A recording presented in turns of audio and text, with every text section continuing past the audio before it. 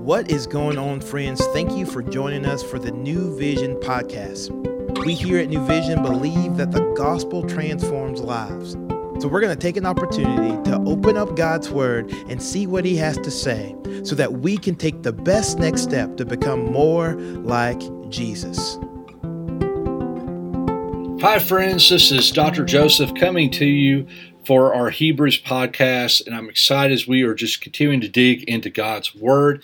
I'm going to be reading today Hebrews chapter 9, 15 through 22, and I'm reading out of the New International Version. So let's jump in here and see what the Lord has for us today. It says in verse 15, "For this reason Christ is the mediator of a new covenant, that those who are called may receive the promised eternal inheritance, now that he has died as a ransom to set them free from the sins committed under the first covenant.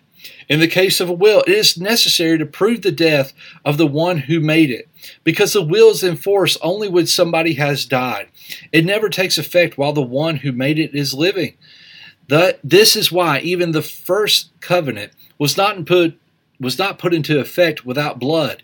When Moses had proclaimed every command of the law to all the people, he took the blood of calves, together with water, scarlet wool, and branches of hyssop, and sprinkled the scroll and all the people. He said, 'This is the blood of the covenant which God has commanded you to keep.' In the same way, he sprinkled with the blood both the tabernacle and everything used in its ceremonies. In fact, the law requires that nearly everything be cleansed with blood, and without the shedding of blood, there is no forgiveness." Now, if you remember back in Hebrews chapter 8, we discussed how Jesus was this picture of the great high priest, and he's this mediator of the new covenant. He was the one that stood between the righteous demands of the law and our guilt and shame. He's the one that took on the wrath of God on the cross and paid our debt in full. And here we have the affirmation of the necessity of the wrath of God, or in other words, the necessity of Jesus' death. You know, that's a question sometimes that people will struggle with, is why did Jesus have to die, right? And so furthermore, as we've seen before as well, these are pictures that pop up throughout Hebrews that give us glimpses into the work of Jesus Christ that helps to answer this question of why did Jesus die on the cross. And here we're seeing Christ both as now the mediator and the sacrifice. He's both the great high priest as well as the offering for the sacrifice. So we kind of ask this question, why did Jesus die on the cross? And I love what it says there in verse 15. "For this reason, Christ is the mediator of the new covenant, that those who are called may receive the promised eternal inheritance." So the way in which, whenever Jesus died on the cross and rose again, that was a way in which we were able to receive the promised eternal inheritance. Now that he has died as a ransom, his death paid a price for us. It paid a debt that we could not pay. It paid a debt that he did not owe, and he paid it in full. He didn't pay it because of anything that we did. We are dirty, rotten sinners. We're rebels. We are enemies of God, and yet he died and paid that debt on our behalf. Why? To set us free. We were slaves of sin, as it talks about in Romans, but he set us free from the sins committed under the first covenant. Now, we kind of hang on that phrase of sins committed under the first covenant, meaning sins that the law reveals in our life. You see, the reality is that even if we try to keep all the commandments that are given in Scripture, the complete law, we are going to fail. That's why Romans 3:23 affirms that all have sinned and come short of the glory of God. So the sins, that's one of the purposes that we see of the law. The law shows us that we are sinful, that we are not perfect. Therefore, that's what the first covenant does. These are sins committed under the first covenant. So why did Jesus have to die on the cross? Well, for the covenant to take effect. That's why he says in verse 16 and 17, in the case of a will, it's necessary to prove the death of the one who made it. Because a will is in force only when somebody's died and never takes effect while the one who made it is living. Basically, the writer's affirming what Paul has as well, that if Christ did not die and rise again, that our message, our beliefs are but null and void. Right? There is emptiness in our message. They're empty. They would be worthless in the sense. But Jesus did die. There's proof of his death, right? There's proof of his death, not just with the disciples. There's proof of his death in other places. I encourage you, go and read The Case for Christ, The Case for Faith, and you'll see these external sources to the Bible that show how there is proof of his death. But then we also see that there's proof of his resurrection as well. There are those that affirm that they saw Jesus alive. 1 Corinthians 15 talks about the number of witnesses, people that even their testimony would have been valid. They are sharing and saying time and time again how Jesus died and was alive, right? So in order for somebody to have risen means that they would have had to have died. Thus, this is the reason that the covenant took effect. And then he goes in a little bit further, verse 18 through 21. This is why even the first covenant was not put into effect without blood. So when Moses had proclaimed every command of the law to all the people, he took the blood of calves, water, scarlet wool, branches of hyssop. He sprinkled it on the scroll of the people. This is the blood of the covenant which God has commanded you to keep. He sprinkled it all. He covered it.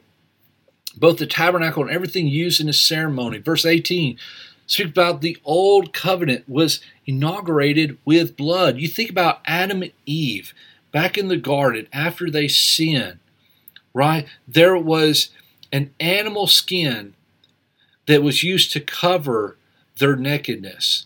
Therefore, for an animal skin to have been produced, an innocent animal had to die. I think about Abel, Adam and Eve's son after that, right? Abel brought the sacrifices of blood, right? Where Cain brought the sacrifice of grain. It was a totally different way, right? Because it was why? Everything was not put into effect without blood. Moses was shown in Passover that you had to kill the perfect Passover lamb. You had to sacrifice the perfect Passover lamb in order to be atoned for, in order for the angel of death to pass over. That there had to be blood on the doorposts. And then we see this later affirmed in the law, in not just following the celebration of Passover, but in the offerings that were provided in the Levitical law, that God's way of relating to his people was through sacrifice. It was taking the innocent blood in place of the guilty blood, which resulted in an innocent death for someone that was supposed to be guilty. And we see verses 19 through 21. It summarizes this ratification of the covenant. Moses, he related to the Lord in this way as he was performing the sacrifices prescribed in Exodus 24. And then we come to verse 22. It says, in fact, the law requires that nearly everything be cleansed with blood. And without the shedding of blood, there is no forgiveness. Some translations even say, without the shedding of blood, there's no forgiveness of sin. Two conclusions can be made here.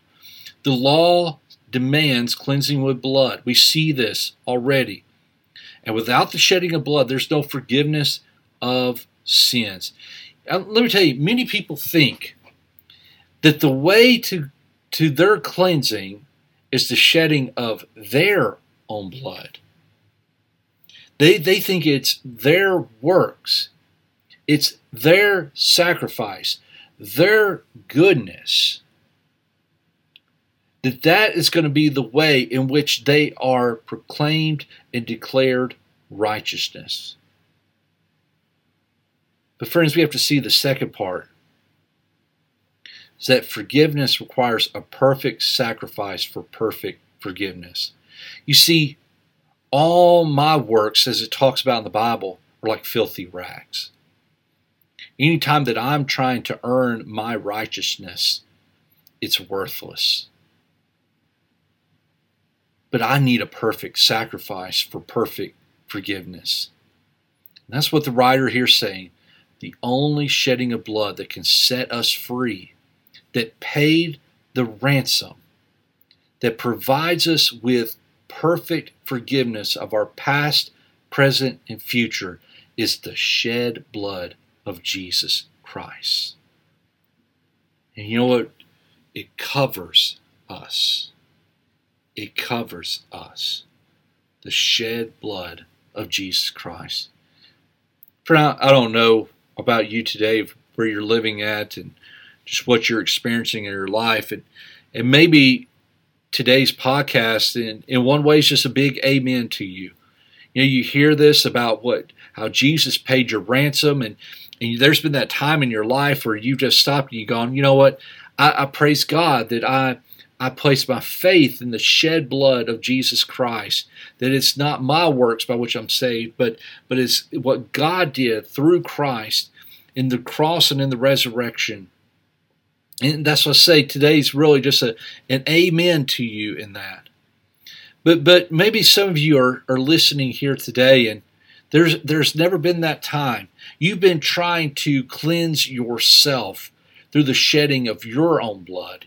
You think it's something that you can do to earn it. You can think that there's some way in which you can earn and receive this gift of salvation on your own, apart from Christ. And friend, let me just tell you, if there was any way that we could earn salvation on our own, then there was no reason for Jesus to come and die.